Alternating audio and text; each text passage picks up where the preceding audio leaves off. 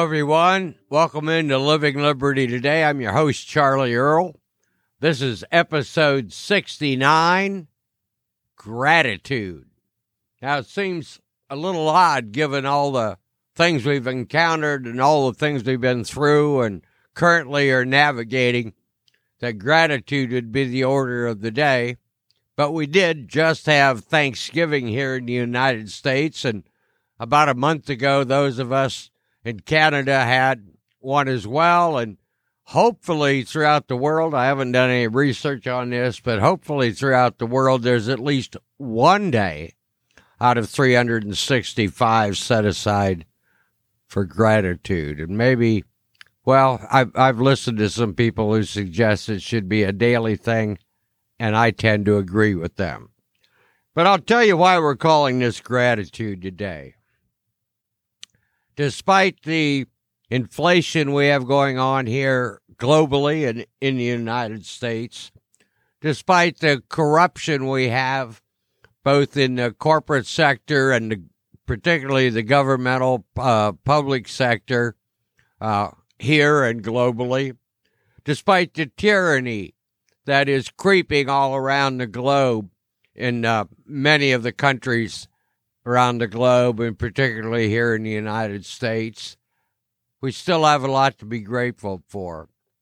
I know I had time to reflect this week. I don't take enough time generally to do that, but I made a conscientious effort to do so this time, and I do have a lot to be grateful for. I'm grateful for my family.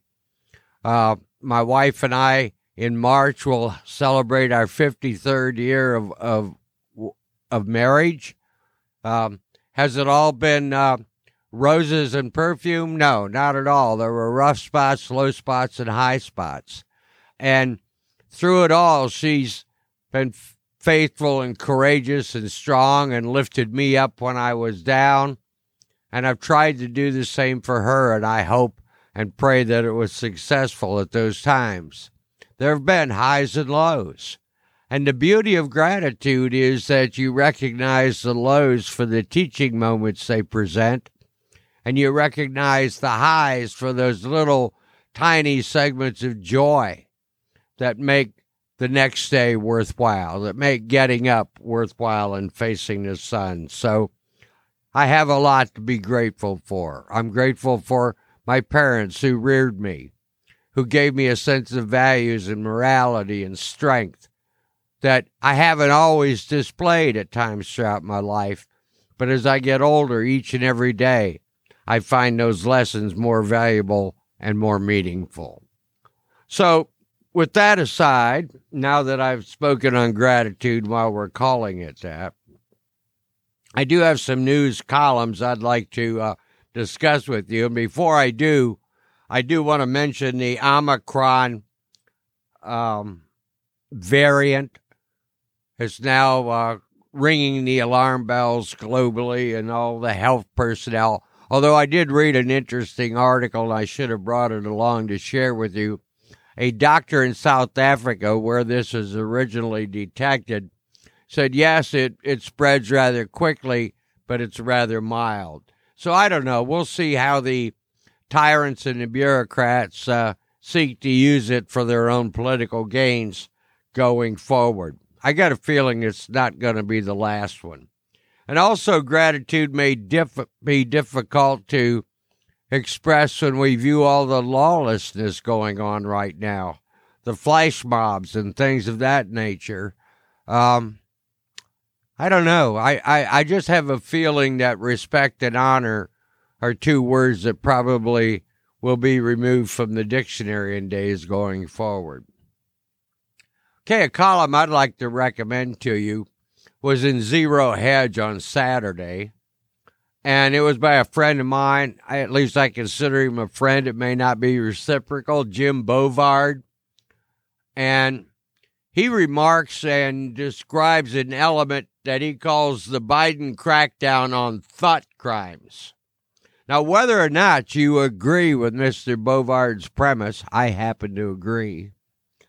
I find this whole aspect of thought crimes bone-chilling. In fact, I'll go back to couple of decades ago when we started implementing hate crimes to make a normal crime more excessive or carry a greater penalty than the original charge. Seems to me if you murder somebody and then you're charged with a hate crime for doing so, they're going to kill you twice. It seemed to me that many crimes, if not elements of instant passion, involve some level of hate or disrespect. So I think you want to keep an eye with Jim on this categorizing of thought crimes. Another one I'd like to share with you is from Friday. And it was a warning that fertilizer shortage could impact crop yields over the next year. That's something that I think you may want to consider. I got this article out of Just the News, which is a website newsletter I get, an email newsletter I get. That was on Friday. It said fertilizer shortage could impact crop yields over the next year, mainly because of the reliance on petroleum to make fertilizer. Now, let me tell you, I'm a little concerned about the way we doctor up our crops and grow them, but nevertheless, we need an abundance of production to feed everybody, at least fully. And then you add into that the current inflation, a shortage of crops and produce is going to make that even worse. Another article I found in the Artful Dilettante, and actually it was a little column written by Michael Hurd. He's a doctor of psychology, and he writes, and he is the master of the Artful Dilettante.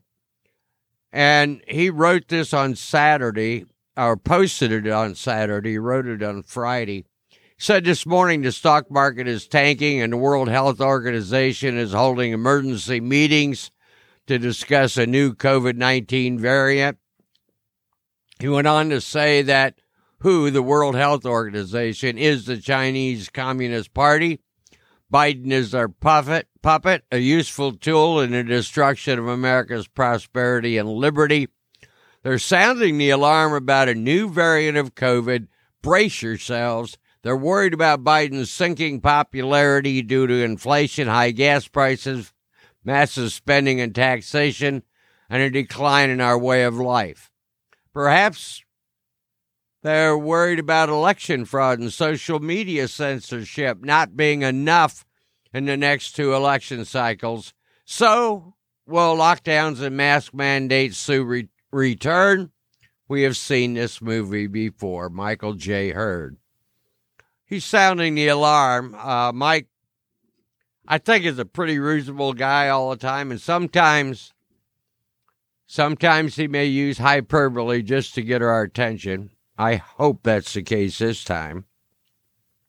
Another article I want to recommend to you, just for the joy of seeing that sometimes the little guy can prevail, even when he's beaten, even when he's been seemingly destroyed, even when he's down and out, he can come back and maybe win at least a segment of the battle. This is from The Hustle, which is another email newsletter I get every day, and it was from Sunday, the 28th, and it's the epic 30-year battle over the windshield wiper patent. And some of you may be aware of that, but I found it just fascinating again to read. Robert Kearns, Kearns, invented the intermittent windshield wiper and basically had the patent stolen from him and fought for years and years to have that fixed. And so you may want to read that. It's an interesting article. All this started in 1962, which is 59 years ago if you're adding. And so that's in The Hustle. From the 10th Amendment Center on Monday, the 22nd, I belong to this group, another email newsletter I get. They call it the TAC, but that's the 10th Amendment Center. Michael Bolden wrote me, he said, if you're like me, you think of the founders opposed to the fiat money, the Federal Reserve System of today, people like Thomas Jefferson or James Madison come to mind as being opposed to it. He said even Edmund Randolph, for all their vehement opposition to Alexander Hamilton's first central bank scheme, but he said in 1786, Thomas Paine published an absolutely blistering attack on paper money. And just to give you an idea that some people out there are recognizing that our system of currency is flawed. Our system of currency sits on a foundation of sand, and just be taking precautions and keeping your eye on other assets to move in, to take that fiat money while it still has some value and convert it into other assets that'll have more enduring value for you. And another one from the 10th Amendment Center, this is Mike Meharry. He said, if you give politicians an inch, they'll take a mile. This is from Wednesday. The founders and old revolutionaries warned us about this over and over. He said, take John Dickinson, the penman of the Revolution.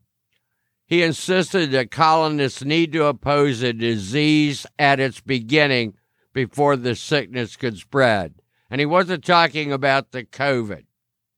He was talking about government action, quote, to help you stop the disease before it grows and metastasizes. So I guess the point is we've probably gone beyond that point in this government here. When you have meaningless, harmful laws being enacted by Congress and the executive, it's the bureaucrats that really take those laws and double down and make them even worse on all of us. And so keep an eye on what they're doing so you can take precautionary and avoidance action. And then from Thursday, Thanksgiving Day, I got this little thing from Hypergrowth Investing. That's Luke Lango's group. He talked about the thing his family be debating over Thanksgiving dinner, and he talked that was a family tradition. His mom was a high-style debater in her day, and he likes to debate with her, and he finally got his dad and his wife involved. And what they're going to be debating, or what they did debate Thursday, and I haven't seen the results of it yet, was the impact, effect, and potential for batteries. You know, if you want to convert this to an EV, electronic vehicle system in the United States, you've got to have reliable and durable and safe batteries.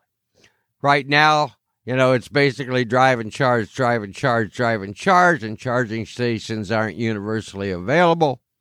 So we've got all that, the infrastructure issue, but the primary issue is having a battery that can be used for long periods of time and retain a charge, and that's coming down the road. We may get one soon, but will it be safe? Will we have a disposal issue? Will we have to store it with the nuclear rods in Yuma, Arizona, or Yucca Mountain, or whatever that is out there?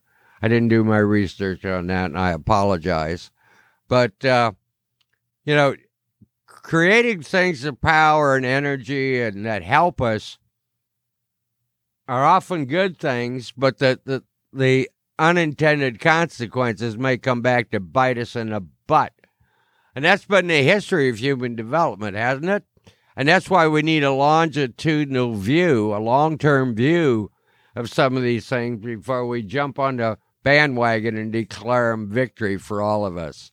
So as the new things come out and as our lives get easier through technology and so forth, be grateful. Express your gratitude, but be cautious and prepared if the power grid goes down. That's episode 69, Living Liberty Today. Thank you for listening in. I encourage you to be free, stay free, and live free. I'm Charlie Earl.